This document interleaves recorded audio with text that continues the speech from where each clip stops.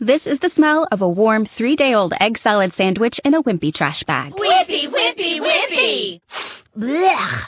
And this is the smell of that same sandwich in a hefty, ultra-strong trash bag with new Fabuloso lemon scent. Hefty, hefty, hefty! Smell the difference? When life gives you stinky, get Hefty Ultra Strong with new Fabuloso lemon scent. It smells like clean, freshly picked lemons. So no matter what's inside your trash, you can stop the stink and smell the lemon. This is a special edition of Backroom Politics Live from Shelley's Backroom, 1331 F Street, in the heart of our nation's capital, Washington, D.C. We're going to be covering some of the developments coming out of yesterday's tragic bombing in Boston, Massachusetts, during the Boston Marathon. Joining me on this special edition is, to my left, he is the former 8-term member of Congress representing Washington's 2nd Congressional District, Al Swift. To my 12 o'clock, he is the former floor chair and former vice president of government affairs for the National Broadcasting Corporation, Bob Hines. To my right, he is the distinguished fellow from the Simpson Center, former Undersecretary of Commerce, Alan Moore. I'm your moderator, Justin Russell, and let's get right to it, guys. For those of you who are just joining us, I mean, it has been the top of the news going forward for a long time right now. Yesterday at about 2:45, at the finish line of the Boston Marathon, which is happening just about every year, same day, a beautiful day in downtown Boston. 2 explosions occurred at the finish line there in Copley Plaza. Last count, there are 3 dead, 170 plus injured, many seriously or critically. The White House today called it, without a question, an act of terrorism. The Joint Terrorism Task Force is deeply involved in this. At the last statement we've gotten from Public Safety up in Boston, the FBI has in fact federalized and taken over the investigation relating to this, what the Boston Globe is calling a perfect day that went viscerally evil.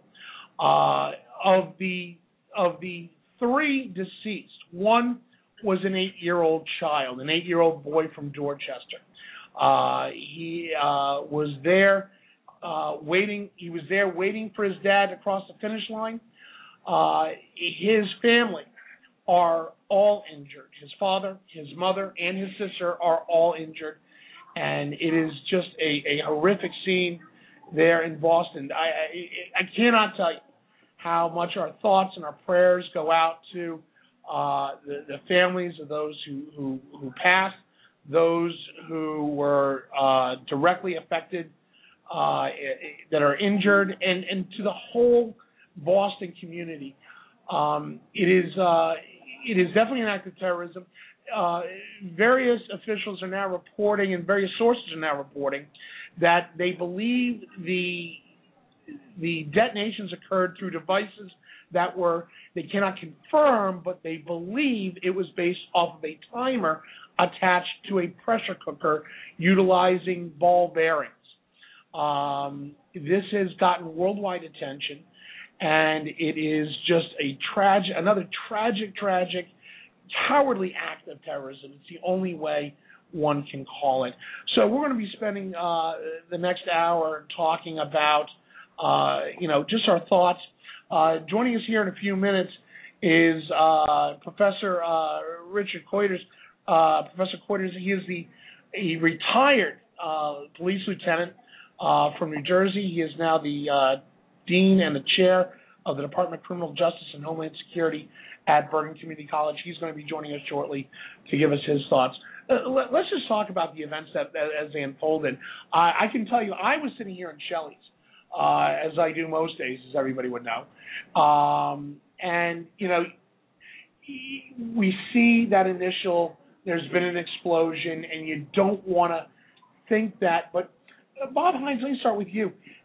It almost seems like any time we hear that there's a large gathering and there's an explosion, our minds have just been so ramped up, we immediately think, oh, no, we've been hit again. Is that accurate? I mean, is Is that what you think? I think it is true. By we've been hit again, it's not necessarily we feel that it's obviously a foreign power's effort, but it could be lunatics in America who are crazy about some issue or another, or want to make their case. But it seems that we seem to have an awful lot of these things happening, and it isn't like they're every day, but my goodness, we've had several major colleges recently. People been shot. The Newtown, everything just a month ago. Here we are in Boston at the Patriots Day is a holiday in Boston. It's been that way for years. It's always the third Monday in April, and it's the day of the Boston Marathon, which I think is probably one of the most well-known sporting events, racing in the racing world. And here we are at the right near the finish line. These two bombs go off as the contestants are coming across the finish line. Alan Moore, where were you when you started getting news reports that this was coming in? I was home, like many people, yesterday on April 15th, finishing up my taxes, being a procrastinator. But I got a notice about it, and I think the first notice was 2 different bombs. When I then watched on television, there were these strange echoes of 9/11 that are so powerful in most of our memories. A beautiful day, one event that confused us and made us wonder what in the heck could have happened, and then a second event that says and confirms the worst suspicions of, oh my God, this is an attack. And I think yesterday at Boston, the first explosion again was one of those things like, what in the heck was this a gas main? Was this a gas explosion? But then literally within seconds, a block away, a second explosion, and that again just confirmed the notion that this was intentional. This was aimed at innocent civilians. This is clearly an act of terror, as Bob said. We don't know from where, and we all want to know on the one hand. On the other hand, even if it turns out to be domestic, foreign, some combination, it's still a horrible, dreadful reminder that we're not as safe as we used to be. There are people who will kill randomly, and when there's a crowd, watch out. Yeah, Congressman Alley, I mean, you've served in Congress for 8 terms. You've been around Capitol Hill. You've been in the media. From your media experience, does it get any easier? I mean, are we becoming almost hardened and jaded over this, or does this still strike in everybody, especially somebody who's been around both government and media like you, is it just strikes you every time? It certainly did me, and I think most members of Congress. For the media, for most media, yes, it does feel that way. I think there are some media that become so hard and cynical over time that they may not have that reaction. But when you're killing children and when you're doing innocent things, when you're doing things to innocent people, yes, I think almost everybody thinks about it. But let me just point out something else that we should keep in mind. According to some of the things that I read in the paper, this also shows how many things we have headed off with our security. Now, I don't think anybody believed we would head off 100% of them. This is one that slipped through. There will be an investigation. They will find out why it slipped through. Unless it was gross incompetence, I think they shouldn't be too hard on whoever did it. Find out why it slipped through and plug that hole. But it does remind you that you could be hearing about this if you lived in Israel every other day, certainly every other week. Well, you look at London during the IRA bombings. Bob and I were talking about that earlier. That was almost a weekly occurrence. Exactly, and so there is I hate to call it a bright side. There's a positive way of looking at this very negative occurrence. But Bob, I mean, we'd always for a majority of our existence here in America, and never had to live in that daily, is this the day they hit us again mentality. And we had Oklahoma City, we had even Virginia Tech and Newtown. September 11th obviously changed that for us, but it doesn't get any easier for it, does it? No, it doesn't get any easier. And every time something like this happens, you just say, "My God, what are these people doing now?" We don't know yet, and what is the background of the individuals who are involved in this. We don't know whether it was some local group, domestic organization, or a bunch of people, or some foreign support. But as you and I were talking earlier, and I think you made a very good point before the program went on, that it looks like it's just one of those domestic situations where somebody was mad about something. It looks like it wasn't. It doesn't appear to have been orchestrated by some foreign power trying to damage America. We're getting that indication from a lot of experts, and obviously we're going to have our own expert on here very shortly. But when looking at the periphery, myself being involved in public safety and emergency management for decades, you look at it. This does have the telltale signs, if you will, of being homegrown. It wasn't a high-impact explosive. It was used in, using almost household goods that you get at a true value. But, we'll get into that in a second. Well, one of the things I do want to point out is that several media sources were reporting as early as yesterday evening that a Saudi had been under guard at Mass General Hospital, that individual has since been deemed as just a spectator. He is not a person of interest.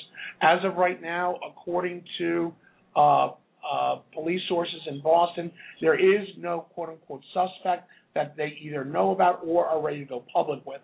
But, when you look at the stories of everything that happened yesterday, the one story that just kills me, and this one kind of hits home to me because, growing up as a kid, I grew up in Boston. I grew up just outside of Boston, but Boston's where we went to go see big events like the Marathon, like the Red Sox games at Fenway, like going to Symphony Hall.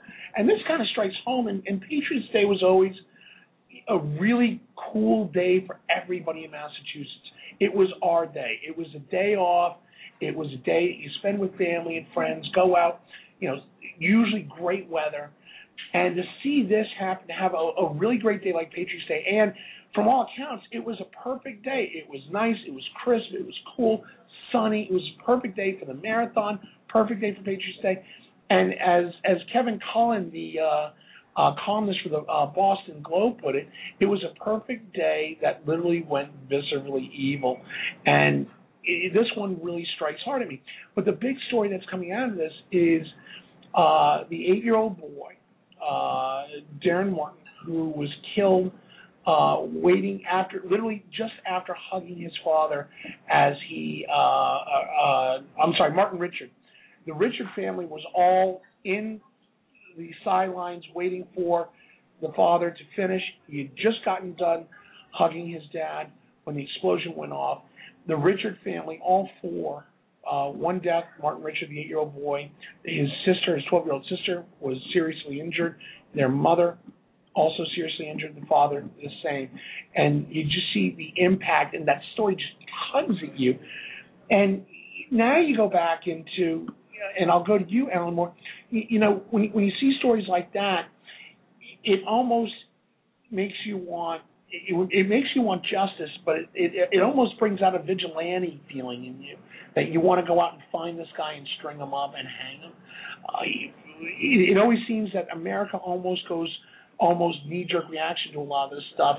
Is this going to spark a knee-jerk reaction into a lot of Americans, if not the American government? Well, we need to know more about who did it. If it turned out, for example, that it was a terrorist who was not homegrown, but it was, I mean, you hate to even speculate here, but a person of a particular ethnic group, whether they're homegrown or not homegrown, but some type of person that people might then be able to turn their attention to and be suspicious of everybody of that same ethnic group. I mean, there's always some chance of that, but this doesn't.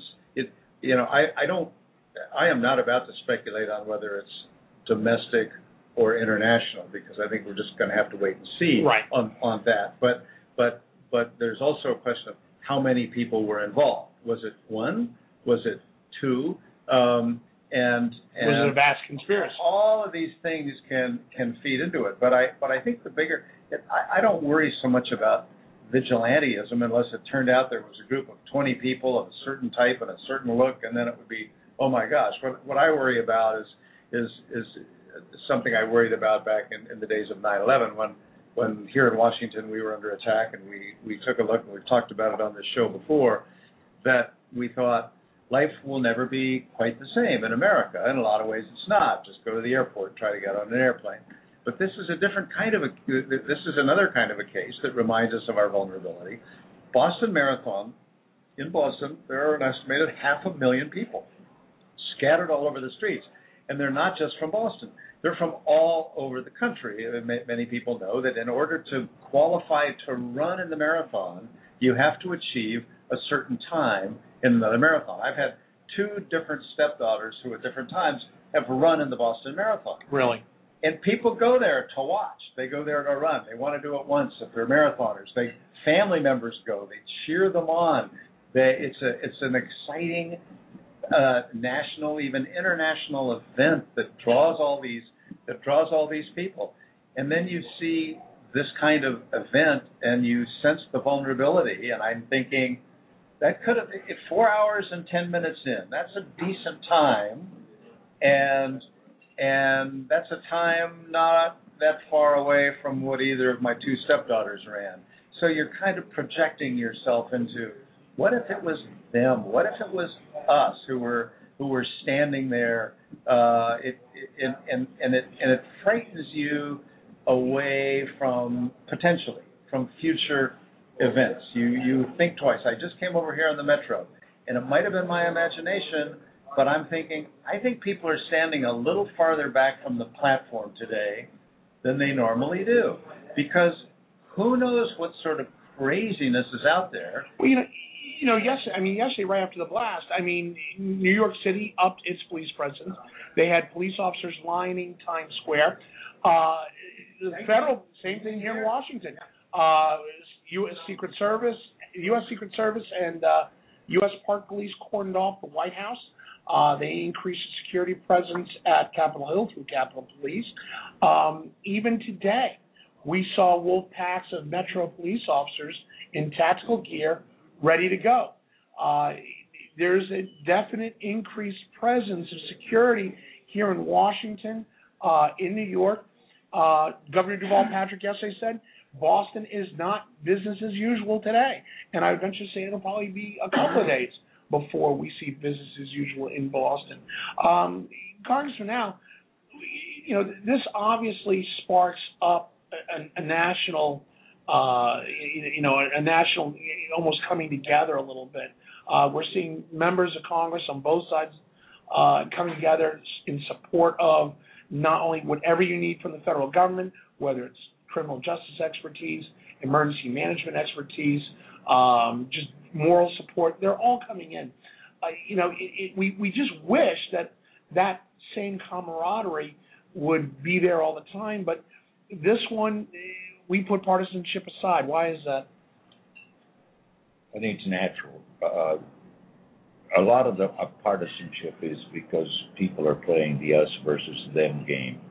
In this instance, we're all us, and so I I might think of you as them in some other context, but in a context like this, we're all us. So I think it draws us together. I think that's a good thing.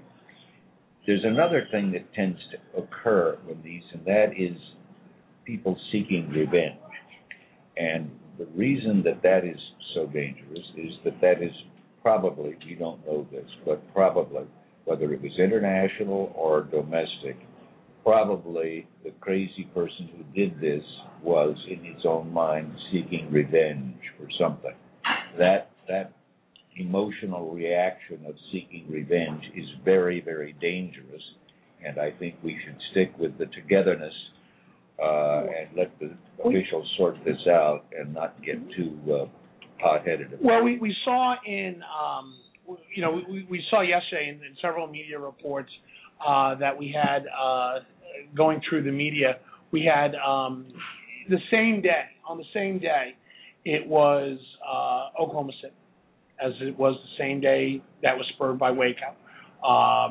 There's a almost timeline here. They like Patriots Day. Patriots Day is there to celebrate how the American revolutionaries fought off the British on the March to Concord in Lexington. They use this.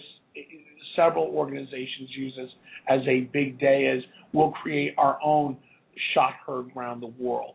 But I posted yesterday, and the funny thing about it is, watching Mayor Tommy Menino, the outgoing mayor of Boston, 20-year mayor, great guy. Tommy Menino, in his wheelchair after breaking his leg, got up there and said, basically, Boston is a resilient town. I posted yesterday, if I'm the guy who did this, the last place I want to be is in Boston.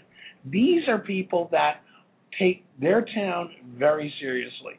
I mean, that the Irish in the south side of Boston, the Italians out in the north end, you've got the ethnic community spread out through Dorchester, Revere, and those areas. That is a tough crowd, and they are going to be looking for blood on this, I think.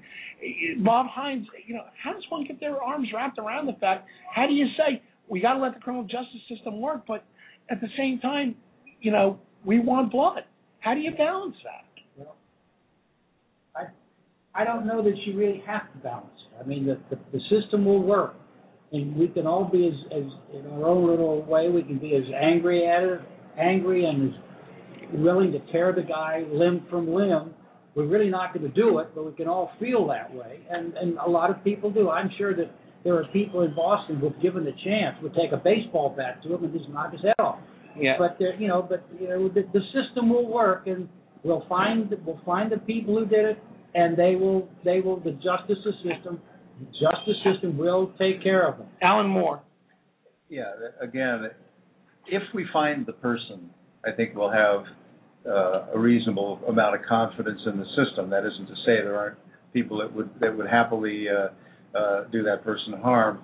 What I think we have to be careful about is any kind of a rush to judgment. And it just so happens that tonight on PBS there is going to be a show, a TV documentary made by the famous Ken Burns about the movie is called The Central Park Five. 5 teenagers, 14 and 15, who were gathered up after the 1989 case of the jogger who was beaten, left for dead, and raped in Central Park. The Central Park jogger case that changed, at that time, the way people felt about Central Park and how safe it was. And they arrested these 5 boys and didn't give them attorneys, kept them separate, and were interrogating them intensively for about 30 hours. There was no physical evidence that implicated them in the events. The boys were told that other guys were telling on them. They all kind of confessed in odd and inconsistent ways, and they were sentenced to, they were totally demonized and sentenced to between 7 and 13 years. They served all those terms, and then about 13, 14, 15 years later, they found a serial rapist who confessed that he had done it, and sure enough, DNA evidence from back at the time was linked to this new guy. So it's just curious that tonight happens to be the night that they're going to show that, and I've seen some of the promotions about it. But this reminder of the dangers of rushing to judgment, even if they apprehend someone. I mean, when we all heard that there was a 20-year-old Saudi who was acting strange, burned, running from the scene, they went to his place, and now they've concluded that he was just there to see the race. So it's one thing to talk about exacting justice. It's another thing to figure out to whom and we want to exact that justice upon, and to be sure, A, that we're right, and then B, to have some confidence in the system. Well, Al, I'm going to give you the last word. I just want to repeat what I said before. These are crazy people, and you don't solve the problem by acting like a crazy person yourself. Yes, I think people feel that they would like to go have something to hit, but I think that's an inappropriate response to a crazy, violent act. Right. Bob Hines? One quick thought. This young Saudi was running away. Now, he's a Saudi, and he's running away. Maybe he should have been a person of interest until he was cleared. But think about it in a minute. How many other people were running away? Exactly. I bet there were thousands running away, scared to death of what was going on. Yeah. And we have to be very careful in times like that. Just because he didn't look like me doesn't mean he's any more guilty of it than I was. Good point. Or Alan Moore, one last point. Yeah, one follow-up to what Al was saying, that this is the act of a crazy person, and we've talked about this on other occasions about what motivates people and what constitutes crazy. But as Al was talking about the desire to retaliate, it's entirely possible that the crazy person who did this was in fact seriously, furiously angry about some wrong to him, his family, his people, his sense of right and wrong. Or imagined. And it could be imagined, it could be real, it's probably some twisted combination. And if the desire is to get even, it certainly is disruptive. Or if the idea is simply to wreak havoc across America, to make people frightened and spend money and divert resources to public safety and so on. There's a lot of things that can motivate terrorists, and until we actually can catch somebody and tease it out of them, we can only speculate. Well, we're going to let that be the last word. When we come back, we're going to have Professor Richard Coiters, who's the chair of the Criminal Justice Department up at Bergen Community College, retired police lieutenant from New Jersey and Homeland Security and law enforcement expert. He'll be joining us. We're going to ask him the hard questions about yesterday. This is Backroom Politics Live from Shelley's Back Room, 1331 F Street in the heart of our nation's capital, Washington, D.C. We'll be back in 4 minutes. Stay with us. You know, here on Backroom Politics, you hear us order drinks during happy hour, the second hour of Backroom Politics Live on Blog Talk Radio. But what you don't understand is the quality of the drink that we're getting here at Shelley's Back Room, 1331 F Street in the heart of our nation's capital, Washington, D.C. Backroom Politics premier sponsor. Hey, you got Dave Hammerly and the bar crew there at Shelley's Back Room that really know how to pour a drink. Whether it's something simple like my on-air Jack Daniels on the rocks with a splash of water, or whether it's something elaborate like what has to be the best martini in the District of Columbia for Congressman Al Swift. Wine selection, Scotch selection that will blow your mind. They've got Highland Scotches, they've got Isle of Skye Scotches, blended, single malt, anything you want. Port wines to go with that great cigar from the Great Humidor. Down here at Shelley's Back Room, 1331 F Street in the heart of our nation's capital, Washington, D.C. Come on down, have a drink, and make some new friends. Or heck, just come on down and listen to Backroom Politics on Tuesdays.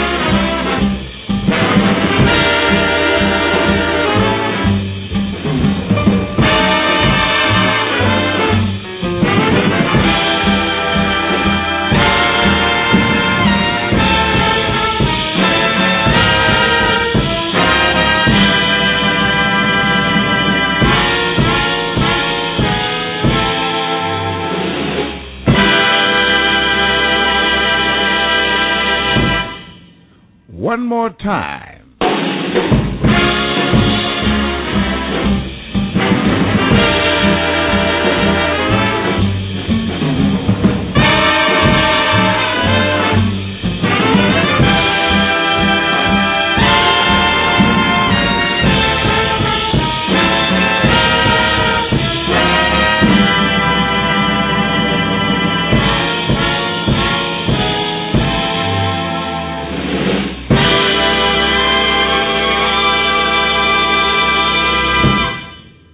Try it one more once.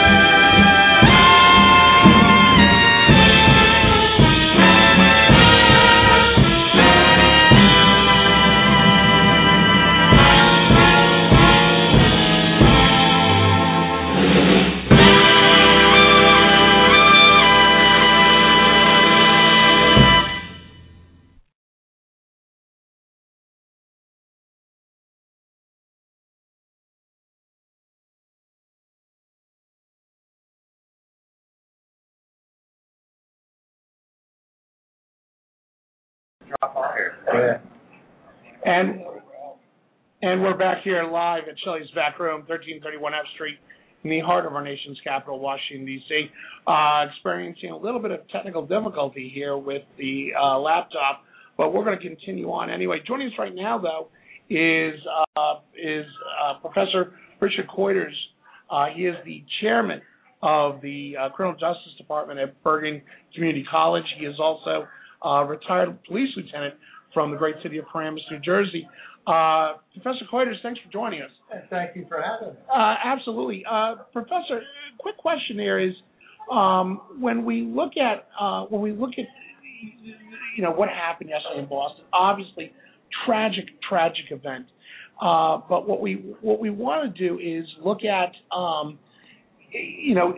there's always that point where we say, how do we get our arms wrapped about it? From a law enforcement, as a former police officer, how do you get your arms wrapped around this? And it's got to be tough for a police officer to deal with this. One of the things you learn too is you have to deal with it. You are a first responder, and you have to have that first responder mentality. We go where people don't want to go; they're trying to leave.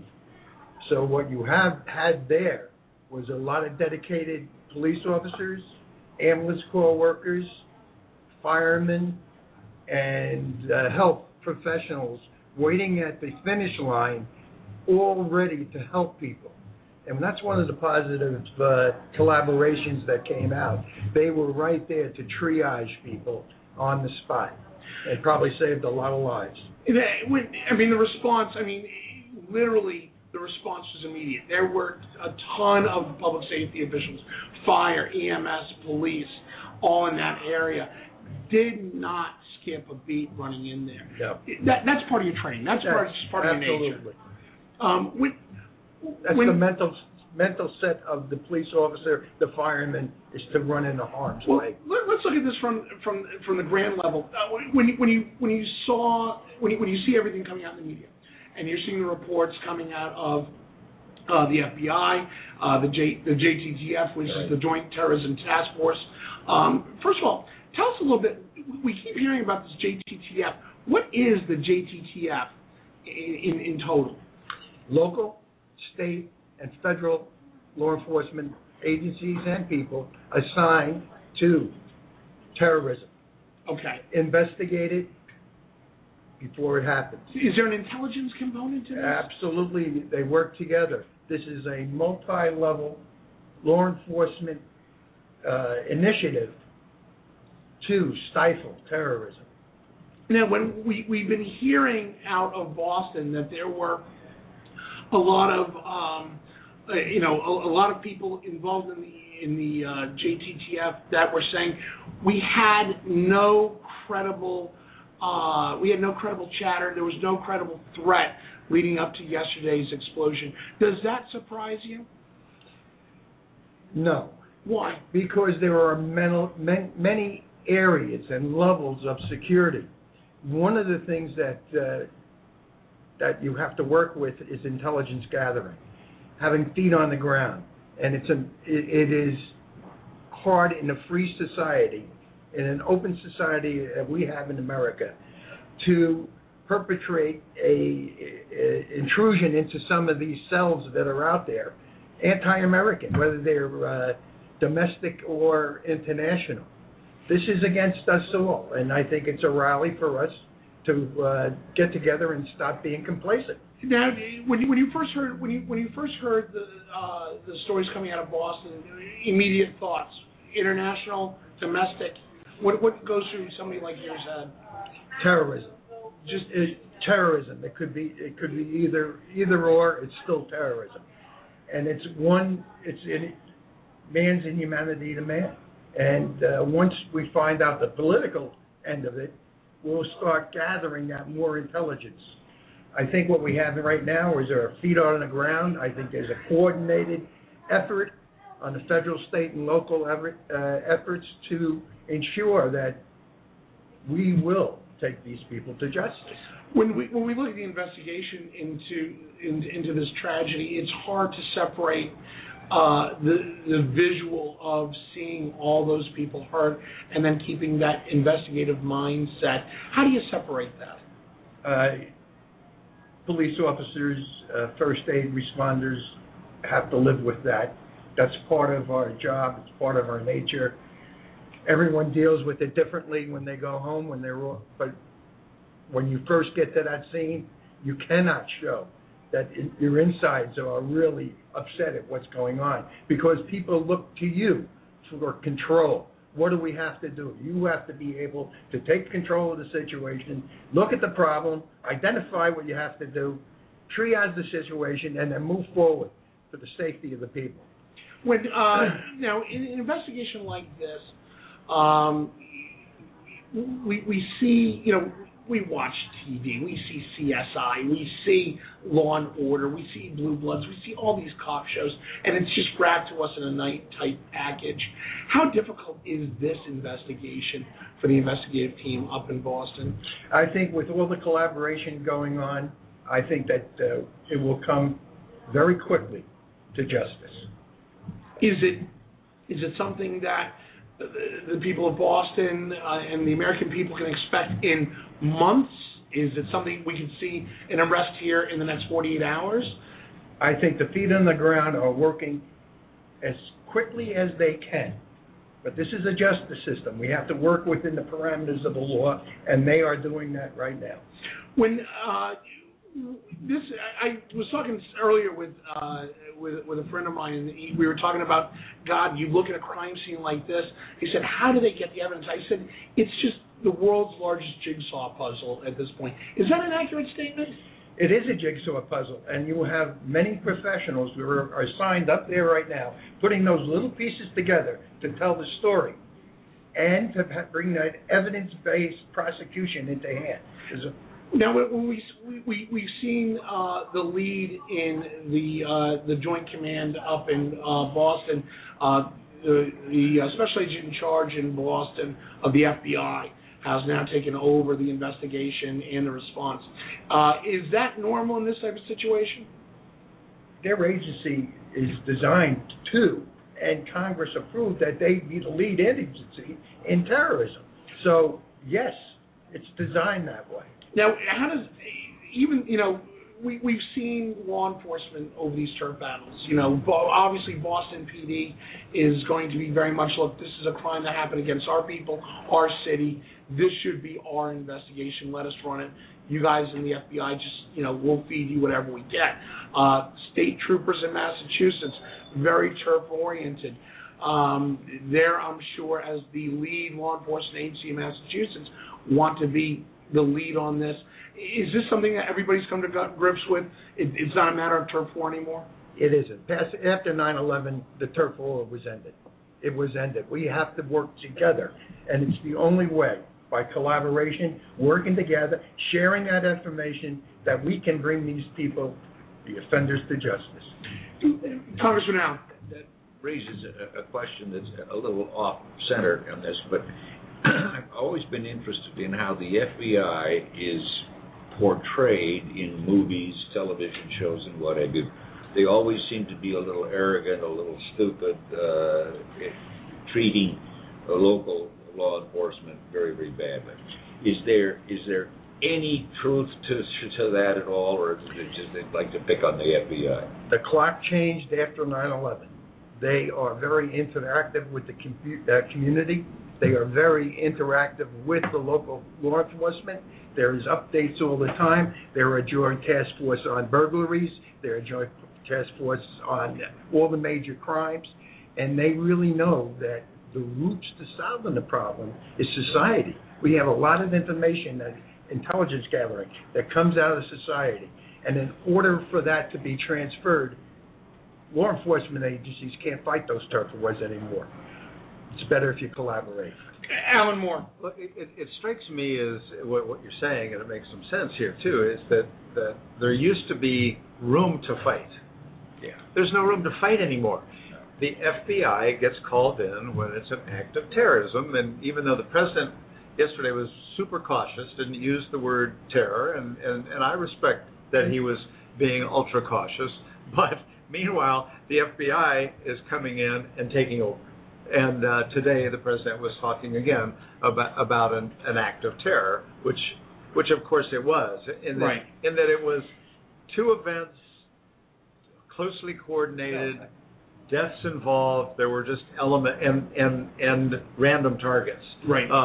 So one can argue, one can debate over what it is what terrorism means, but there was no debate among the law enforcement people, and I would guess that the locals, who are now more accustomed to working together, are sort of glad that a group recognized having a lot of expertise and hopefully willing to share information and collaborate truly.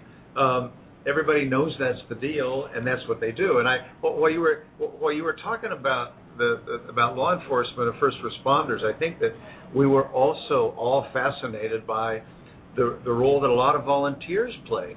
Some ran. None of us know what we would do, because the whole notion was, oh my God, 2 bombs, let's get out of here.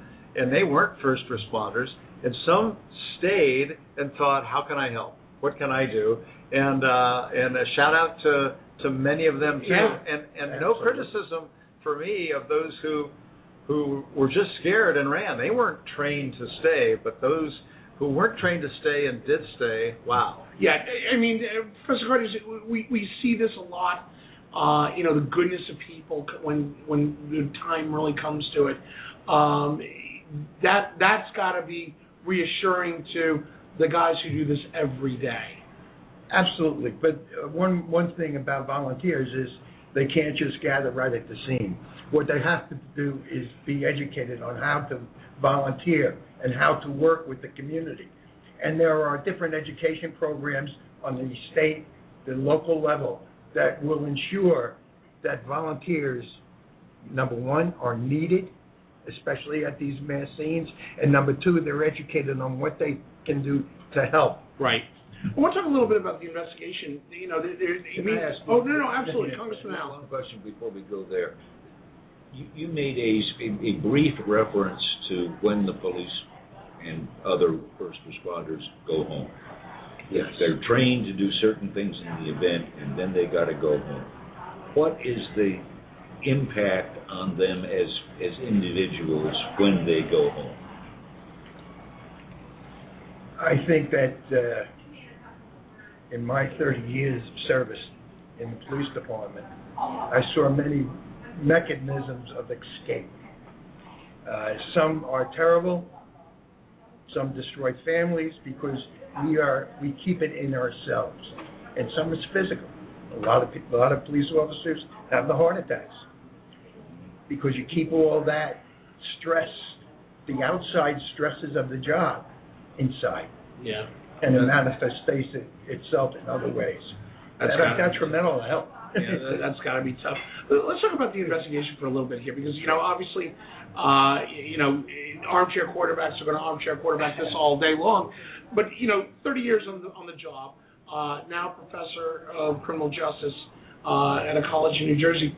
When you look at this, does this have the telltale signs of homegrown domestic terrorism, or does this have the signs of possible foreign involvement? What's your immediate reaction? As an investigator, the bottom line is see the evidence. Right. It's terrorism. I'm not going to pick either side because we know what the domestic terrorists can do, Oklahoma City. We know what international terrorism can do, New York City. Right. Here in Washington. Right. So we have to look at that evidence, and then to be objective, officers can't go in there and be biased that it is not domestic, it's international. You can't do that. You have to have that open mind to collect the data that's needed to make a deductive decision after all these pieces are put together that we were talking about. When we talk about the pieces being put together, we've already heard word that they are obviously gaining all the video footage. They are asking anybody with any footage of the scene prior to and during the explosions to obviously provide that information to law enforcement authorities in Boston. But we've also heard that they are subpoenaing cell phone records and cell phone tower coverage. When you look at something like this and you look at something like the Patriot Act, we have many on either side say it's an infringement of our personal rights, but we have others saying, look, unless we want to be a focal point of terrorism, does the Patriot Act actually provide solid tools for law enforcement to bring people like this to justice? I'm personally biased. I think it does. I think they gave us tools where we can follow that chain of evidence instead of making a search warrant for the same individual when they go from one phone to another phone to another phone and keep on getting these different phones that you can throw away. I think it makes a big difference there. I think that the intrusion that law enforcement makes on the private sector because of the changes in 9/11, from 9/11, it's for the better for society. It's all about crime control and due process. That's what it's called. If due process is the rights of the individual, crime control is the rights of society. And there is a little bridge in there where it covers everything. And we have, in law enforcement, have to make sure that the rights of the individual are upheld. Right. And that's got to be a tough balance, though, because you are seeking justice, but, we see, again, movies and TV shows where they bring them to justice at whatever cost it takes. How do you balance that? You do the best you can as an officer to bring justice, and it is justice. If someone is found guilty of a crime, and you did your proper work, you did it within the framework of the law, you did your best. As an officer, that's what you're supposed to do, ethically. Congressman Allen. As you pointed out, the Mideastern type of person who was seen running, and he didn't look like all the rest of us, and you can make a case that that's the reason he was picked on, but it was probably appropriate that he be followed up.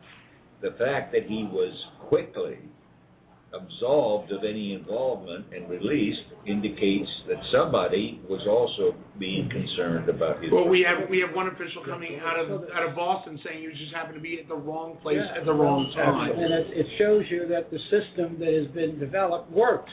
Absolutely. Is that a message? When you talk to civil libertarians, that's a message that gets lost on them a lot.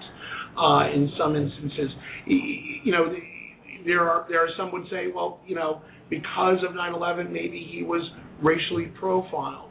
How do you separate that historical memory of 9/11 versus what you have to deal with on a day-to-day basis, enforcing all laws to all Americans and those inside our borders? I think what developed after 9/11 was the different trainings that police officers go through now in the basic police academy and in-service training. And one of them is cultural sensitivity. And if to make that officer whole, to understand the problems, they have to be culturally sensitive. And you can't jump to the conclusions because you're showing biases then. Did the Joint Task Force handle the Saudi spectator the correct way, do you think? I do not know. Okay. Well, it seems to me that they handle it exactly right. I think that together they would have. I'm sorry. No, I think it was a collaboration. Yeah, they did the right thing. They took Absolutely. a look. They took a look at his apartment. There was no indication or anything. Right. They looked at the situation and said, "This guy's clean." Good. Alan Moore. Just like we don't know who did it, I don't think we know enough yet to know whether they handled that properly. Here was thousands of people running. Right. Hundreds running from right where the bomb was, where this guy apparently was. Right. And he was picked out, pulled aside, questioned. They went to his apartment. Now, it sounds to me like there was some profiling there. I'm not accusing them of doing anything wrong, but I'm certainly not ready to embrace the notion that they did everything right, because he was one of many who was running, and he was injured himself, apparently. So I'm not being critical of the police. I'm just not ready to say, oh, yeah, they did everything just right, because it only took them a day.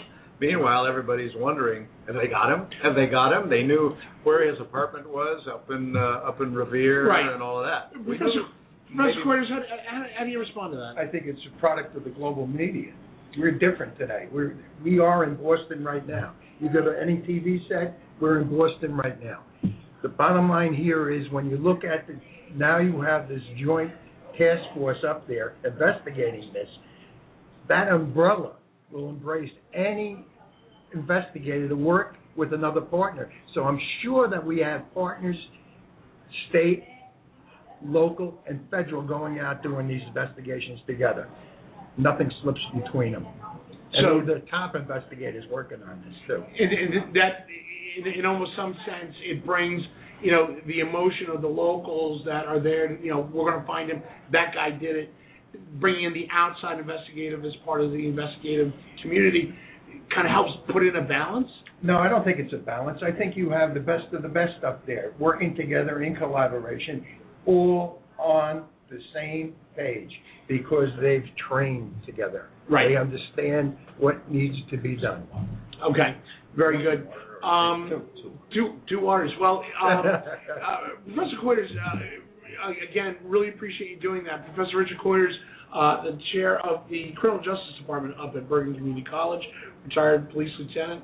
LT, thanks a lot for joining us. I want to thank you too. I Yeah. think we all want to thank you. Yeah, Very, we really do. Come join us again, please. Love to. Love to. Well, we're going to take a quick break. When we get back, we're going to get back to, dare I say, politics as usual, but we're going to talk about the gun bill, the gun deal that was, but maybe not. We'll be back in 3 minutes. Stay with us. Here on Backroom Politics, you hear us order drinks during happy hour, the second hour of Backroom Politics live on Blog Talk Radio. But what you don't understand is the quality of the drink that we're getting here at Shelley's Back Room, 1331 F Street, in the heart of our nation's capital, Washington, D.C. Backroom Politics premier sponsor. Hey, you got Dave Hammerly and the bar crew there at Shelley's Back Room that really know how to pour a drink. Whether it's something simple like my on-air Jack Daniels on the rocks with a splash of water, or whether it's something elaborate like what has to be the best martini in the District of Columbia for Congressman Al Swift. Wine selection, Scotch selection that will blow your mind. They've got Highland Scotches, they've got Isle of Skye Scotches, blended, single malt, anything you want. Port wines to go with that great cigar from the Great Humidor. Down here at Shelley's Back Room, 1331 F Street, in the heart of our nation's capital, Washington, D.C. Come on down, have a drink, and make some new friends. Or heck, just come on down and listen to Backroom Politics on Tuesdays.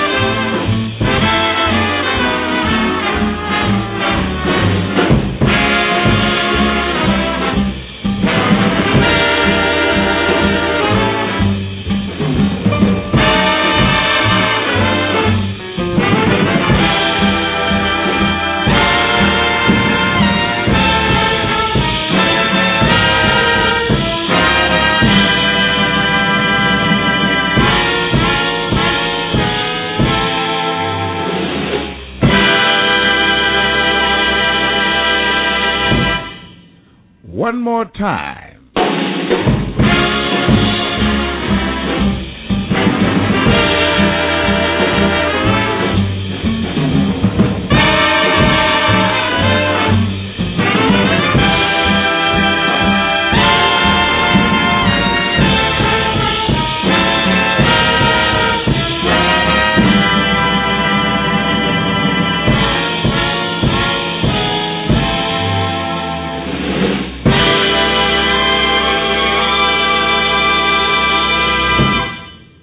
Try it one more once.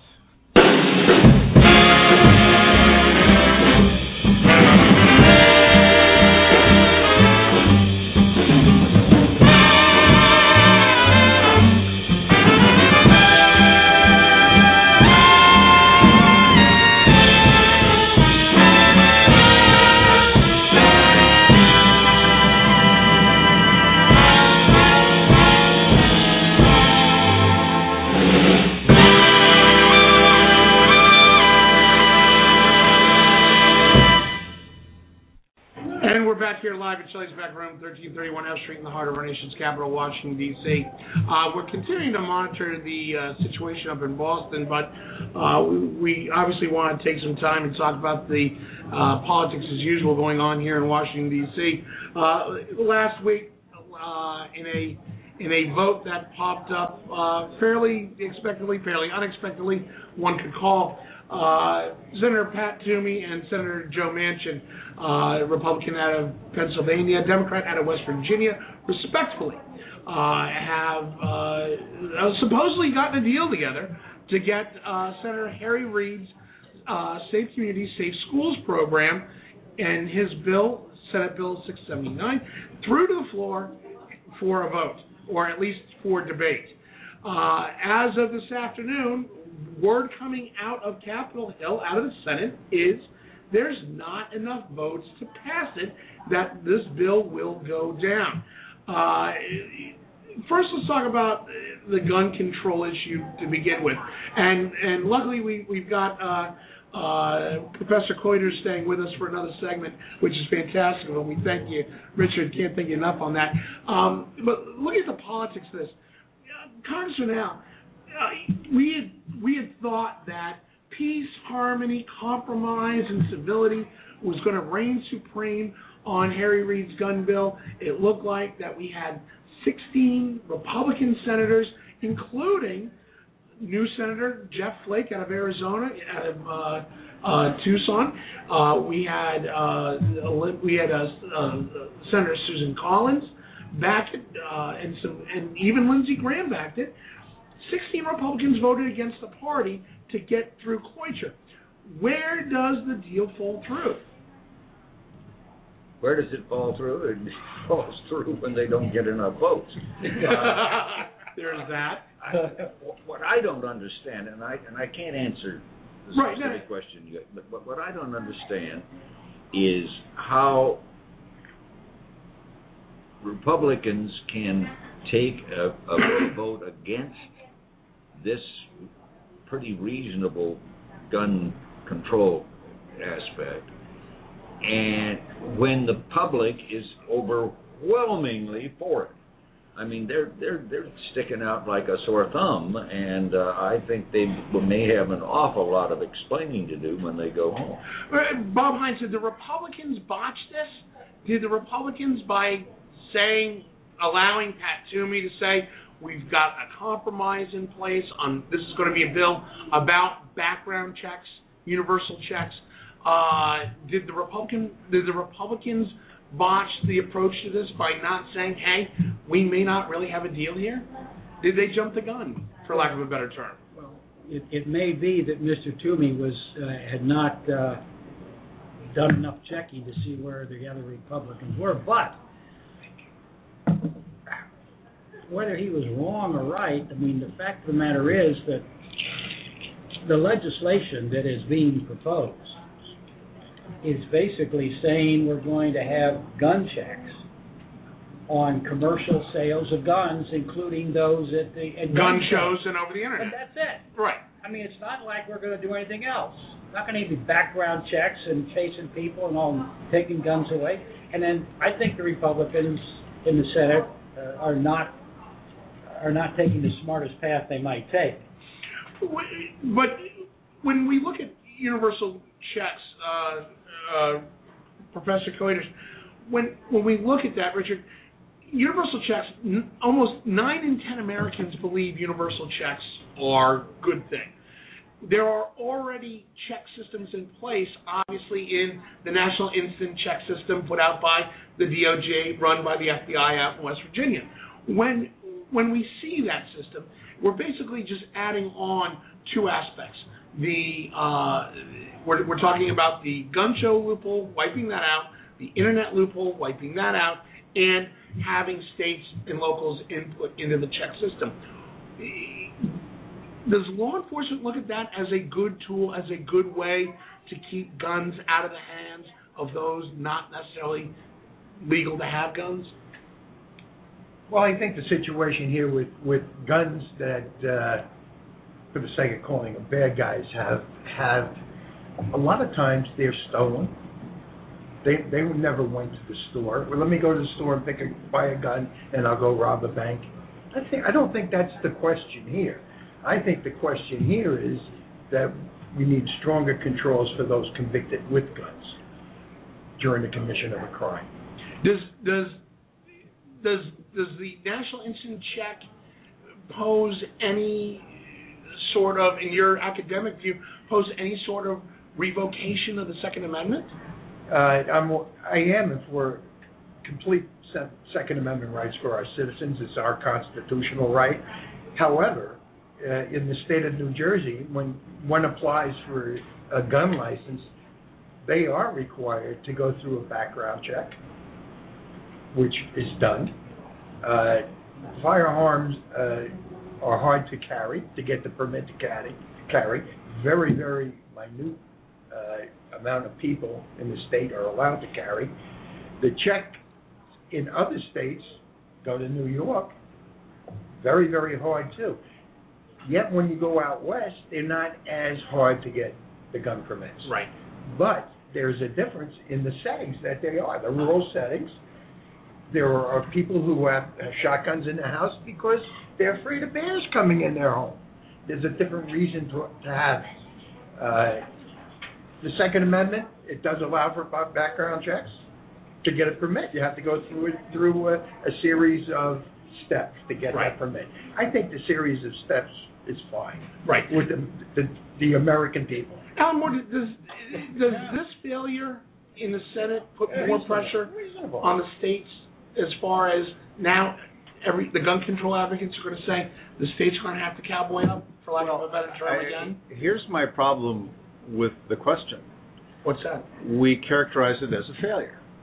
We don't know yet. We just went on to the bill. And last week, there was a lot of hand-wringing around this table about the fact that 13 senators had said, 16, 17, whatever the number was, we're going to filibuster this thing. And I don't like to say I told you so, but I said, that filibuster is not a filibuster. You can't filibuster a bill with 13 names. Now, that was an objection to actually going on to the bill and starting the debate. 16 Republicans said, we'll start debate. Some of them have said, that 16 have said, I felt it was right that we should start the debate because the majority leader is bringing up the bill in a way he hasn't done in a long time, which is sort of open season on other amendments. And what Reid has increasingly done in recent years, we've talked about it sort of ad nauseum around here, is call up bills but try to do it in a way where there won't be any amendments, which is just contrary to the traditions and history of the Senate. Republicans have complained about it. A bunch of the Republicans said, we need to allow for these amendments, and they did, and they got the votes. Now we're on the bill, and we've got this interesting proposal from Mankin and Toomey, and we don't know the outcome yet. There's some people who are interested in finding a solution, a resolution on background checks. They don't like everything about what Manchin and Toomey have done. nothing is written in stone here. We'll have a vote on that in a few days. They're trying to come up with the necessary 60 votes to pass some language. If that language succeeds, and it may, then we'll move forward, and down the road we'll worry about the House. And there's a bunch of other amendments that will come up that create their own problems. We don't have to talk about them yet. But then if it fails, if Manchin-Toomey fails, that doesn't mean we're done or that everything is gone. Then there will easily be more effort to try to come up with something that works. Well, one of the things I want to clarify is, we've been talking about the Manchin-Toomey bill. It is actually Harry Reid's sponsored bill that is been dealt with in a deal brought forth by Senator Pat Toomey and Senator Manchin. But Congressman Al, yes, sir. The politics behind this is a very sensitive issue. Last week we saw several members of victims' families on the Hill in the Senate pushing for sensible gun control. The Urban Mayors Initiative has been pushing for sensible gun control. You have Mark Kelly and Gabby Gifford's organization, again, putting a lot of effort into sensible gun control. It seems, though, that they've hit a brick wall with Republicans in the NRA and the Senate. The Republicans in the NRA and the Senate seem to, at this point, may have been able to stonewall. Let me talk a little bit about the NRA. Very often you will read stories about how it's all the money they spend, all of the lobbying they do and what have you, but that certainly goes on and it certainly has an effect. But until you have sat across the table from a red-faced member of the NRA back home who, first of all, believes that the end result of this will be confiscation of his gun, you don't know who is the scariest person around. And I suspect that those members who will not be able to bring themselves to vote for this, many will not be able to vote for it because they are terrified of the NRA members in their state or their district and what they will do. So it's not being bought off by the gun manufacturers and the wonderful arguments of LaPierre. I think those are minor to the fact that the NRA has built terror, if you will. They have frightened, that's a better word, they have frightened their members so much on the idea that their guns are going to be taken away that these people don't listen anymore. They just grab you by the throat and shake you until you tell them you're going to vote their way. Lieutenant Cordes. Well, I look at it as a civilian, as a citizen. Is it a states' right issue or is it a federal issue? If we're the United States of America, I think some of the issues that you're talking about has to deal with some mindset that it should be left to the states because the state of North Dakota might be different than the state of New Jersey, and to have a federal regulation covering them both might be not in the best interest of the people from North Dakota. Well, but I would suggest that is probably true about some things you propose, and not. I mean, a background check seems to me to be universal without affecting different states. Other things, the shotgun to kill the bear in Wyoming certainly is different from New Jersey. So. But I go back to Lieutenant Cordes for a second, because when you look at organizations like the International Association of Chiefs of Police, the Police of Benevolence Association, Fraternal Order of Police, National Association of Sheriffs, all are in favor of universal checks. How is it that the top law enforcement officials in this country can't get their argument to overcome that of the NRA? I just answered that. I think you did, Congressman. Yeah. I think you just did. Because some big guy, usually with bandoliers, will come in with his gun to the meeting, and he will walk to the front of the room, and he will stand there and tell you the terrible things that are going to happen to you if you support the legislation. Alan Moore.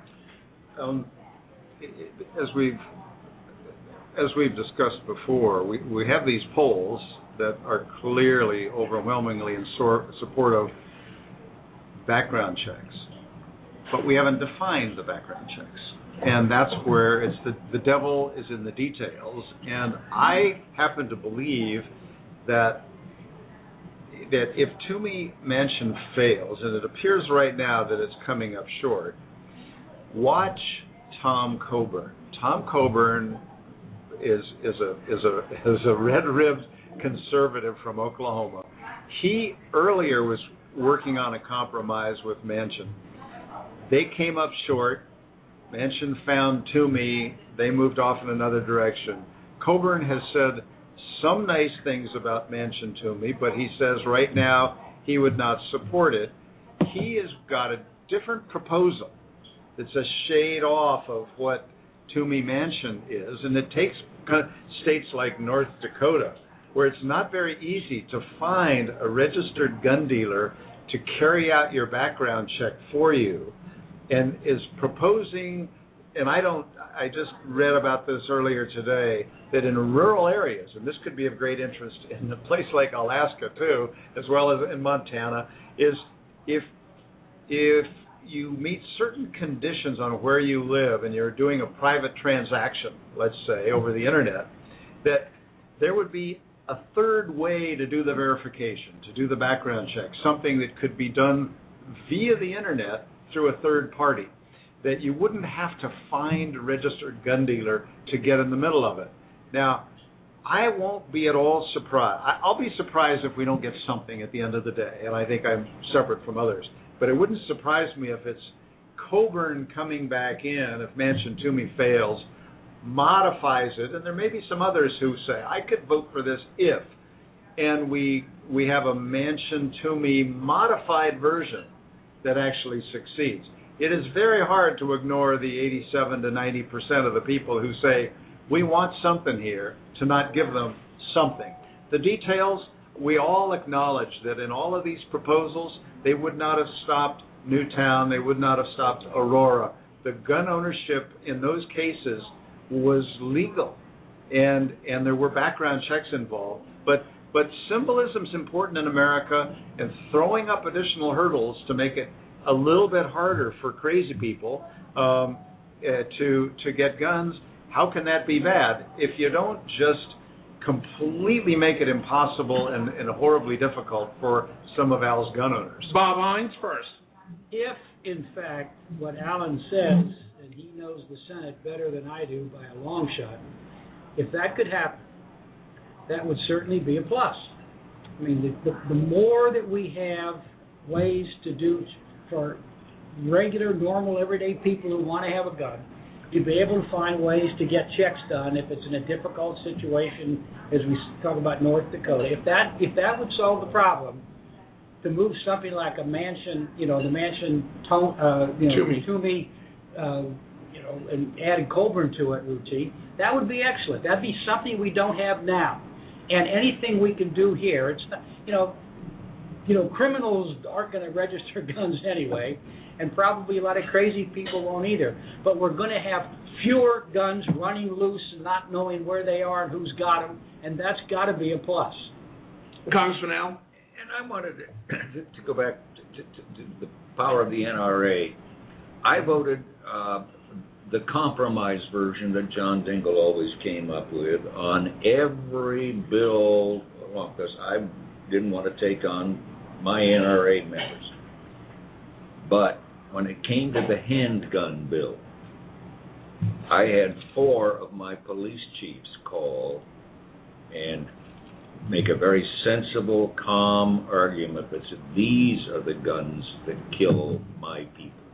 These are the ones that kill my officers. And I sat on the floor long after the time the vote was supposed to be over, it wasn't over, and tried to think of any kind of, even a phony argument for voting against the handgun bill. And I couldn't think of one. So I voted for it.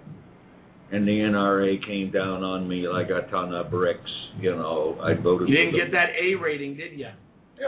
I got angry.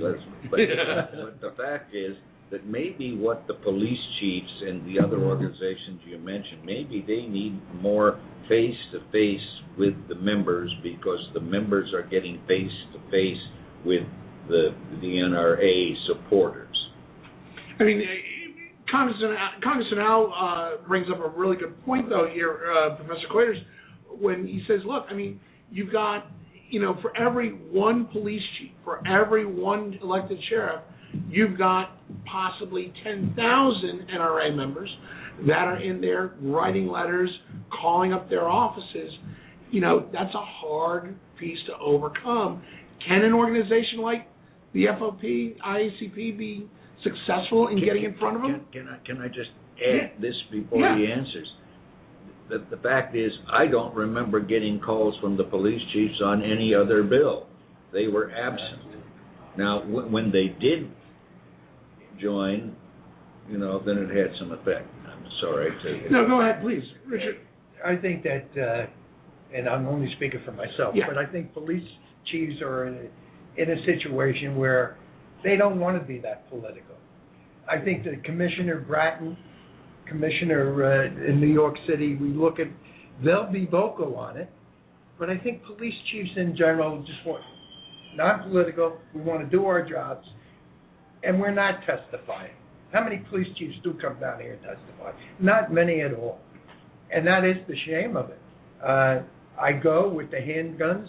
Those are the ones that kill police officers, harm police officers.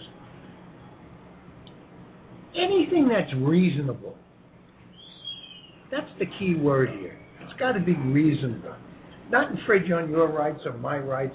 If it's reasonable, I don't look at things as infringements if it's reasonable. Right. So the bill has to be reasonable. Bob Hines. One thought. The NRA is not reasonable. Fundamentally. I was going to say, come reason with some of my NRA. The NRA is not a reasonable organization when it comes to guns. I would, before we start vilifying the NRA here, I mean, I have many, many friends that are lifetime members of the NRA that support what the NRA does, that supports the messaging that they put out, the protection of the Second Amendment, and gun education, gun safety. I wouldn't say that they're not reasonable.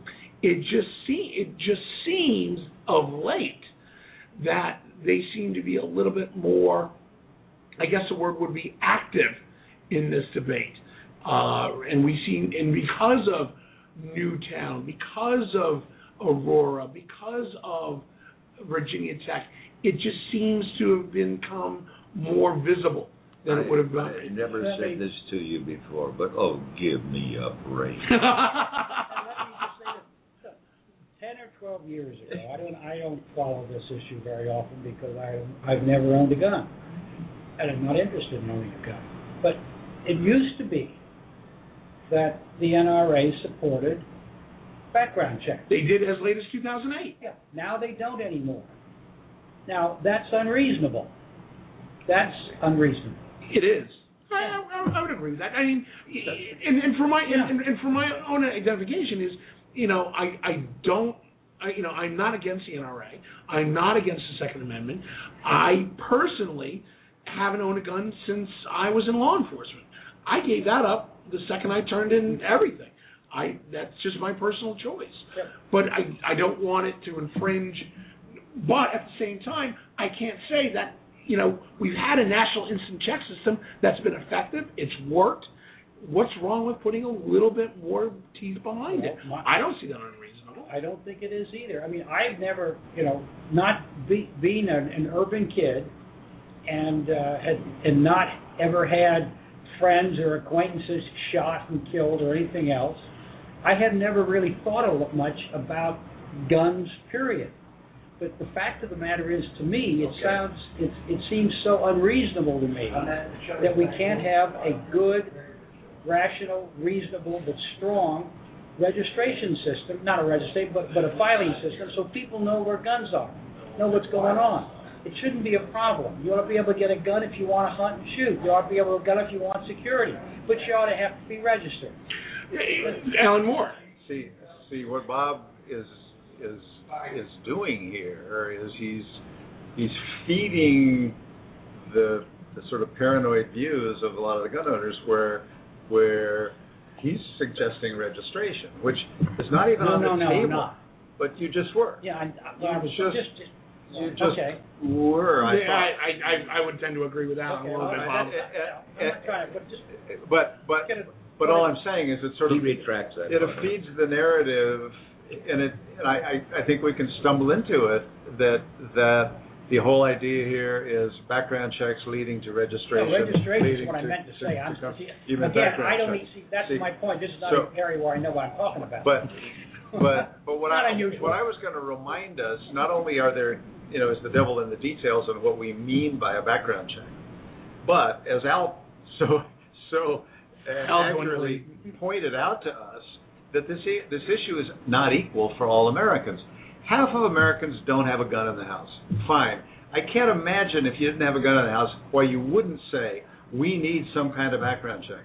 And then of all the people who have a gun, some of us do around this table, it's like I'm good with an expanded background check, and I can't get my head around what Al has sat across the table from and been stared down by and probably threatened by with looks, if not words, or political activity, political giving, and so on. I mean, the passion around those who are willing to fight against this, and how is the power of that is best indicated by all these politicians who, in the face of polls that show a very wide support for an expanded system, doesn't begin to measure the importance of the passion of this small minority for whom this is a single issue, and not just a single issue. These aren't just single issue voters. They're single issue with a passion, with anger, who will put their money, their effort, their time. Bob Hines. No, I want just to say that I appreciate that Alan, I made a mistake in the way I said it. I'm not talking about registration, but just the checks. Okay. That's what I think. Okay. Congressman Al. But in addition to what Alan just said, you're also dealing with people who are living in a fantasy world. And I'm going to tell a story for the third time on this program, and if you guys will forgive me, I think we've got enough new listeners that this what the guy in the bar who was sitting there pretty drunk saying, well, I'll tell you, I'm going to, when the Ruskies come, I'm taking my guns up into the protect America. And I said I didn't know you could bring down an ICBM with a 30-06. They're living in this world where they're the Minutemen and they're going to defend America and all of that crap, And LaPierre is a genius at getting some people to believe idiocy. That's just your opinion, That is my opinion. But Bob Hines, when you look at the members, the Republicans that voted on the cloture vote, they're already being targeted as primary. When I say candidates for primary, we're using primary as a verb. There are already people gearing up to go against even solidified people like Tom Coburn, where just 6 months ago they mentioned Tom Coburn in the same sentence that they mentioned guns. Yeah, well, and think about it. It isn't just the NRA. Club for Growth is talking about it. Good point. Yeah, I mean these other other very conservative groups are basically this. They're saying this gives them an opportunity, in effect, because of their view on guns. People who would like to get them on other issues can use that as the issue to get them on. But it's going to be an interesting debate, and obviously we're going to keep an eye on this in the coming weeks. By the way, next week we're going to bring up the other hot topic issue. Next week we're going to bring up immigration, which is going to take up a good chunk of the show next week. We're going to have a special guest from the Cato Institute talking about immigration law and the new immigration bills as Professor Al gives his glowing support. When we come back, we're going to take a few minutes. We're going to kind of expand Tell Me a Story this week. We're just going to open it up. We've gone long on a couple of segments. We dealt with the technical difficulty. Turns out the difficulty was, in fact, me. And I'll tell you about that when we get back. This is Backroom Politics Live from Shelley's Backroom, 1331 F Street in the heart of our nation's capital, Washington, D.C. We'll be back in 3 minutes. Stay with us.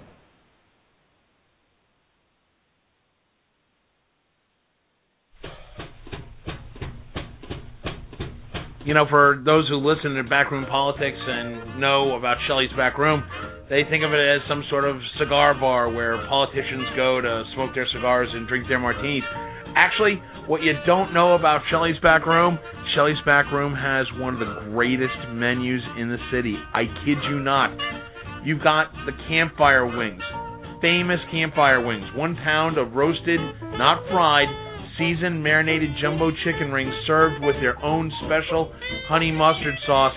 Folks, if you like chicken wings, you've never had the campfire wings. Best wings in the city, bar none, I guarantee. If you don't like it, Al, you can call us up and tell us that you don't like it. You have daily specials. Come down on a day when they have the Justin Chicken Sandwich. The sandwich named after me, breaded chicken breast, provolone cheese, thick-cut bacon on a Kaiser roll served with a honey mustard sauce. Folks, it doesn't get more artery clogging than that, but it is worth it. Come down to Shelley's Backroom, 1331 F Street, in the heart of our nation's capital, Washington, D.C., the premier sponsor of Backroom Politics.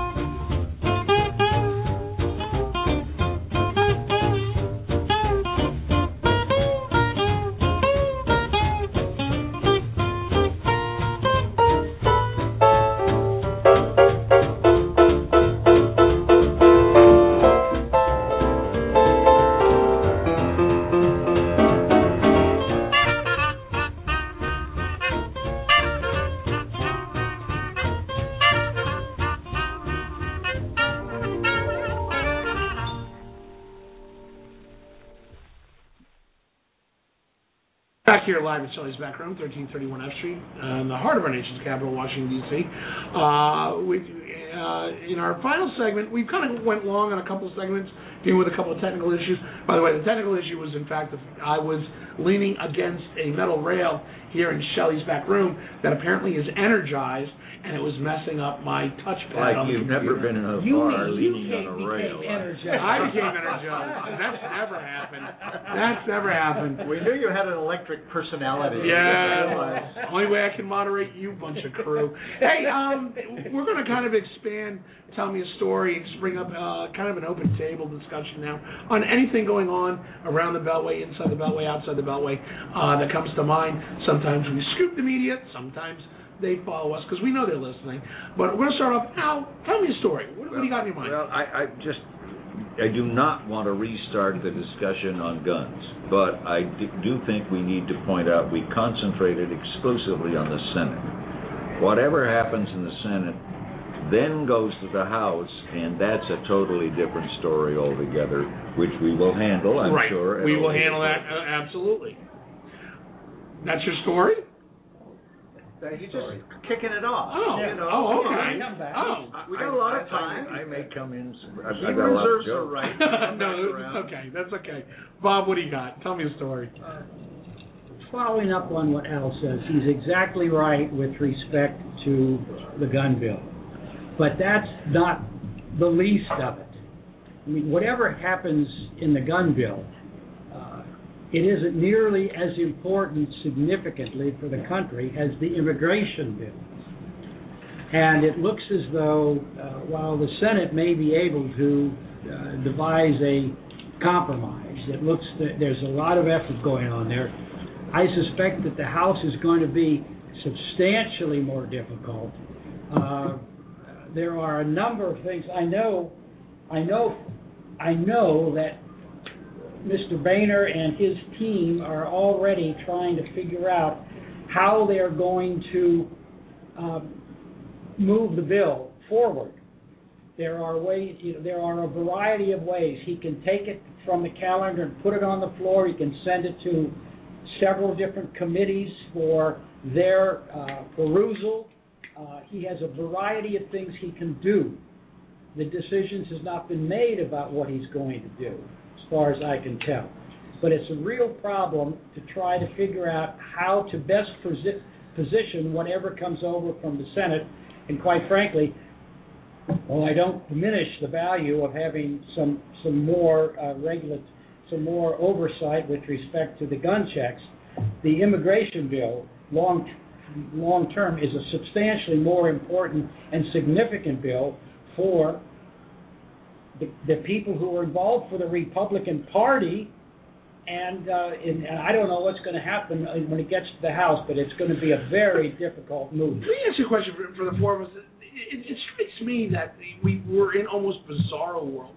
That the one institution in Congress that we said was the most dysfunctional thing ever created, that being the Senate, seems to be the one trying to get the deals made, whereas it seems that the House has gone completely dysfunctional. But it's easier. Am I wrong in that? I think it's easier for the Senate, and Alan can tell you Alan, why. talk to me about that. Well, because we've said filibusters are stupid. The Senate's out of their mind. A bunch of old guys. They don't have little districts. Well, some of us have said that. Well, you're biased. Others around the table have said that there's a lot more here to it than meets the eye. And by that you mean you said that. Well, absolutely, I said it, and that Harry Reid has brought all of this down onto himself by trying to treat the Senate like the House and shut off all debate and limit amendments. And so it doesn't surprise me at all that the Senate is the one that's taking the lead here. In some ways, it's got greater flexibility. It's got a history and tradition of working across the aisle, not least of all because it's got to come up with 60 votes on things, and that's quite a challenge. And if you have to work across the aisle, then guess what? You do start to work across the aisle. So in the meantime, the House and the way we've gerrymandered so many House districts are such that the House members, they're not worried about the other party. They're worried about their own party. They're worried about being primary. Republicans are fearful of what will happen to them in a primary. If they can just hang on to the nomination, the way we've drawn some of these districts, they will sail through to victory, and it's true for many Democratic districts as well. Ironically, the Tea Party does not have the same degree of influence in the Senate as it has in the House, I would speculate. Tell that to Ted Cruz. Well, why silence? I mean, I mean, I'm stunned by the statement. I mean, Ted Cruz is 1/100th of the. And the number of Tea Party people in the House is much greater than that. Well, I mean, arguably, we've seen the advent of the Tea Party coming up in the Senate. I mean, they basically took away 6 Senate seats for Republicans that were lost. I'd say they've got tremendous influence. I'm saying, right. I'm saying the Democrats' best friend in the Senate. Yeah. and wish them well. Do you really believe that they have as much influence on the Senate as the Tea Party does on John Boehner? I'll tell you what. Let's go ask people like Senator Bennett from Colorado. Let's go ask the Republican senator. Oh, wait a minute. Yeah. He got run out by the witch. You're arguing with me, not debating me. I think that there are more Tea Party people who aren't listening to anybody but themselves in the House than in the Senate. Bob Hines. It is fair to say, as Justin points out, that there are 5 or 6 seats in the last 2 senatorial elections that should have been won by Republicans had the Tea Party groups back in 5 different states had not destroyed the best candidate. Mm-hmm. So, but it is also true that within the structure of the body itself, the Tea Party has more influence in the House of Representatives because they're part of the majority party, and they are basically giving the Speaker just more pain than he can possibly handle. Well, that was a note just given to me by our producer, Alyssa Blanc, who's here today. She was saying this exact same thing. The fact that we have the majority in the House would lend itself, but Alan Moore? We have a majority in the Senate. We also get back into this trap of calling something the Tea Party where there is no such thing in a way. The Tea Party is not one thing. It's not a monolith. It's a whole bunch of little disparate groups around the country that desperate sometimes, and also disparate because they vary so much. It's hard to get our hands around. What we do know is that a bunch of groups that aren't connected exactly and don't listen to each other call themselves the Tea Party. Were able to take advantage of an opportunity that President Obama presented to them, and that the dreadful economy and our response to it created for a bunch of quite conservative newbies to get elected, because there was a huge mentality of throw the bums out that affected particularly Republicans and some Democrats as well. So do these newbies who came in on this anti-Obama wave and reduce the size of government because nothing else seems to work and we got to blame somebody, talk about retribution? Does it have influence in the House? Absolutely it does. But we don't. It's not like you can go to the Tea Party leadership and turn this group. These are a bunch of renegade actors who the leadership in the House has done yeoman work in trying to bring around and help teach, and has made some progress in that regard. And I agree with Alan, and I think it makes my point. But I can't sit around and not say this, that the hypocrisy coming out of some of the Tea Party members of, throw the bums out. Now they're one of the bums, and they don't want to give up that seat now. Nobody wants to give up the seat. This is the reality of politics, not just in America, but most places. Once you got the power, you want to hang on to it. Now, but these are people hang who say, I want to do 2 terms, I want to do 1 term, and I'm just there to prove a point. I tell you, you wait. They're in their 2nd term right now. I'll make you a bet not 10% of them leave voluntarily. Not 10%. They'll stay as long as they can. All right. So what happened to Tell Me a Story? Oh, no, we're going to that. It's open. Well, we started with it. No, and then Bob went with it. I thought it was going to be an open forum. Open debate. Onto this Good grief. All right, Alan Moore, tell me a story. Oh, I don't have one. You always have a story. What are you talking about? All right. Wait a minute. Where is our Senator Menendez update? We take a break every now and then. He's the gift that keeps on giving. Don't worry, he'll be back. Giving today. No, he doesn't give every week. Oh, believe me, he gives. And he is not done giving yet. Actually, it's his getting that's the problem. No, I wanted to just to in the spirit of sort of the discussion here, talk about this abortion clinic, an abortion doctor named Kermit Gosnell up in Philadelphia, who has operated this despicable clinic, filthy, law-breaking so-called clinic in Philadelphia that performs all manner of abortions, including late-term abortions, and he was shut down 2 years ago, and he's on trial right now in Philadelphia in a kind of a sensational trial because of the grotesque facts that are coming forward of what would be done, not only how dirty the conditions were, but how they dealt with late-term fetuses that were either potentially viable, in some cases apparently started to breathe, and how they were killed, and that's been going on for a while. And over the course of the last 10 days or so, a number of commentators, particularly starting out conservative commentators, were saying, "Where's the press coverage? What if this guy had a gun and had shot the 7 babies that he's accused of killing and one mom? This would be front page news." And all of a sudden, the New York Times, the Washington Post, the Wall Street Journal, these papers that were sort of pushing it aside are stepping up and apparently surprised the heck out of the judge just yesterday when he looked out, and in the press section, which was reserved and usually nearly empty, was suddenly full of national papers and news people. More power to him. I don't know what the significance of all of this is down the road. It's fascinating to me that for the first time in many years, a majority of Americans now, something over 50%, say they oppose either all abortions or only those abortions that meet pretty narrow criteria. No.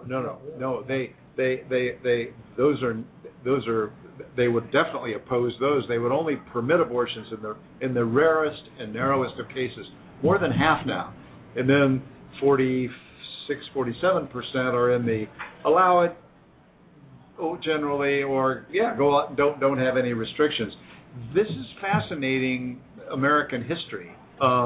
Technology has changed. Babies that would never have been viable back in 1973 when Roe v. Wade was passed now can live. Babies at a pound and a half. We all know families for whom that's happened. The ultrasound pictures are the now amniotic scan. Amazing.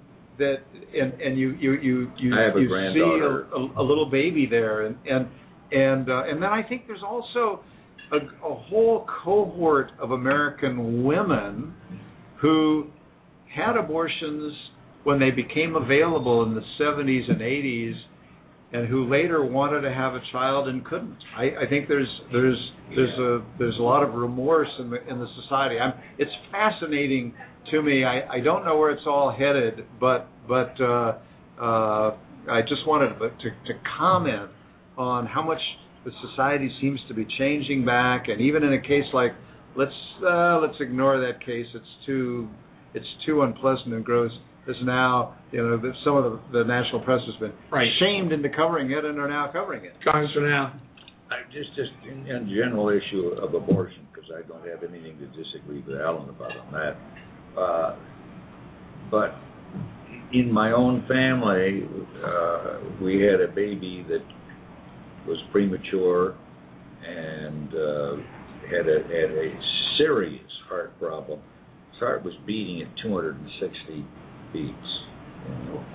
And thanks to a wonderful hospital that handled it, she's now a very active 9-year-old and plays the piano and the flute and swims like a fish, etc. The other point, oh dear, can I remember the other point? You can remember, of course you can. Of course you can. Chance at the other point. That was the minor one. Oh, here's the other one. I have a relative whom I will not name because of her privacy, but she is as pro-choice as you can get. She has always been pro-choice. She has demonstrated for pro-choice.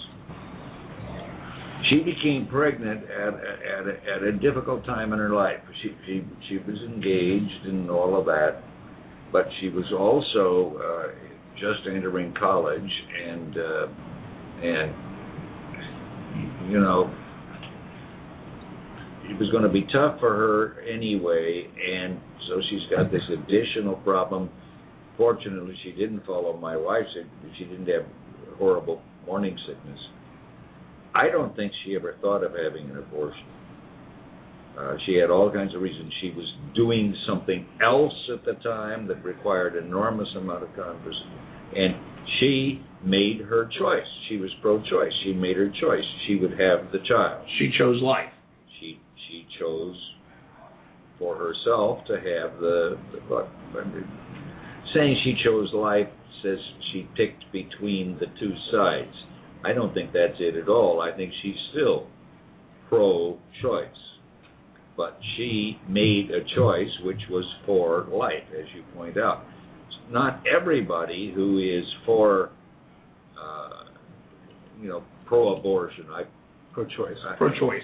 Yes, I get lost in all of these right. euphemisms. You know, you're for abortion or you're against abortion. Is what Braga. She made a choice, and I think lots and lots and lots of women who are pro-choice will have the babies when it gets there. They're arguing for the right to do it, not necessarily to kill every baby that it kind of surprises you sometimes when they come along. Right. Real quickly, my Tell Me a Story is based off of yesterday's horrific events up in Boston. It is amazing the use of social media these days in getting some information out.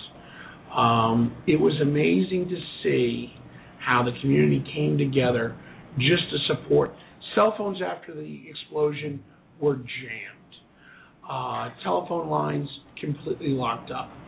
So there was a call out by Governor Patrick Duvall and Mayor Tony Menino to have everybody that has a secure Wi-Fi to disengage the passwords and let everybody get access to all internet so they could just at least tell their families they were okay. That was a huge positive. And I think we'll see more of that, God forbid, if another incident like this happens again. The bad side of this, which really troubles me, are the amount of people just so devastatingly hungry to see pictures of people who have been wounded, who have been hurt, who have been, in some instances, killed. The pictures I saw on Twitter were just absolutely horrible. And I just asked the question, what purpose does it serve? I'm not saying we're going to ever ban or restrict Twitter, but I just got to think, what goes through your mind and says, oh, I got to put this up on my Twitter feed.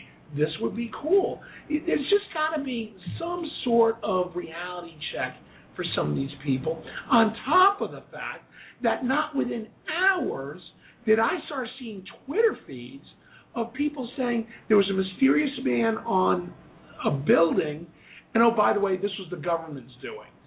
The amount of people that use social media for the conspiracy theories are running rampant. So social media is going to be a tool, both good and bad, as we get further along in this IT revolution that we're going through. My message is to everybody who's listening, anybody that will hear me, guys, just think about it. If that was your wife, your kid, your parent, would you want that broadcast to 80 billion people? You got to use some common sense on this. Alan Moore. I certainly agree with what you're saying.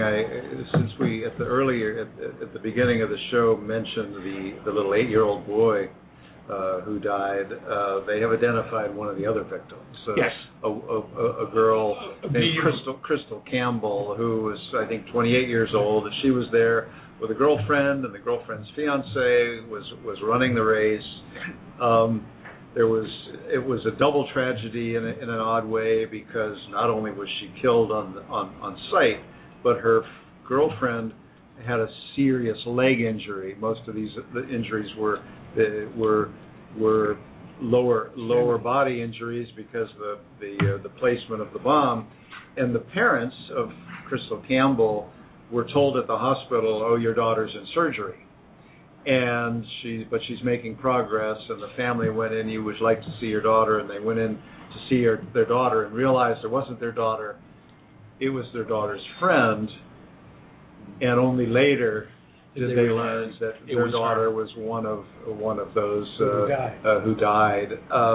There are still some people in critical condition. I don't know anything about the third person, but I wanted to at least acknowledge this other girl and the sad additional circumstances for those families. So anybody listening to us from out there or nationwide, the FBI investigative team and the Joint Investigative Team have announced a $50,000 reward for any information that leads to the arrest and conviction of the perpetrators of that. Anonymous tips. Contact your local FBI officer. Contact Boston PD. The other one is the firefighters. The Boston Fire Department has set up a victims fund. 90.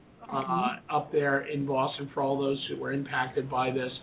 If you want to donate to the victims' funds, you can contact the Boston Firefighters Credit Union.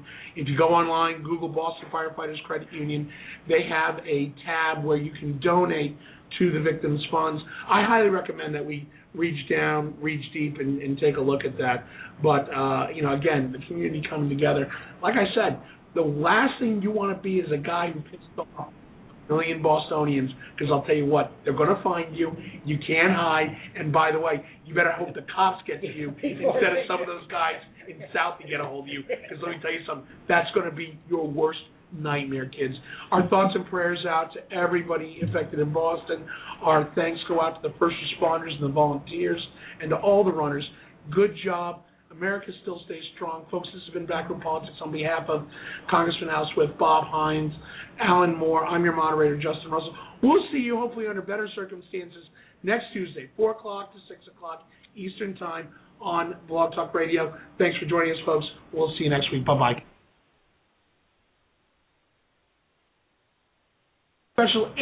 Special thanks to Professor Richard Kuiters, who was great enough to stay with us, and Alyssa Bonk, our producer. Thanks a lot, Alyssa. We'll see you next week. Yes.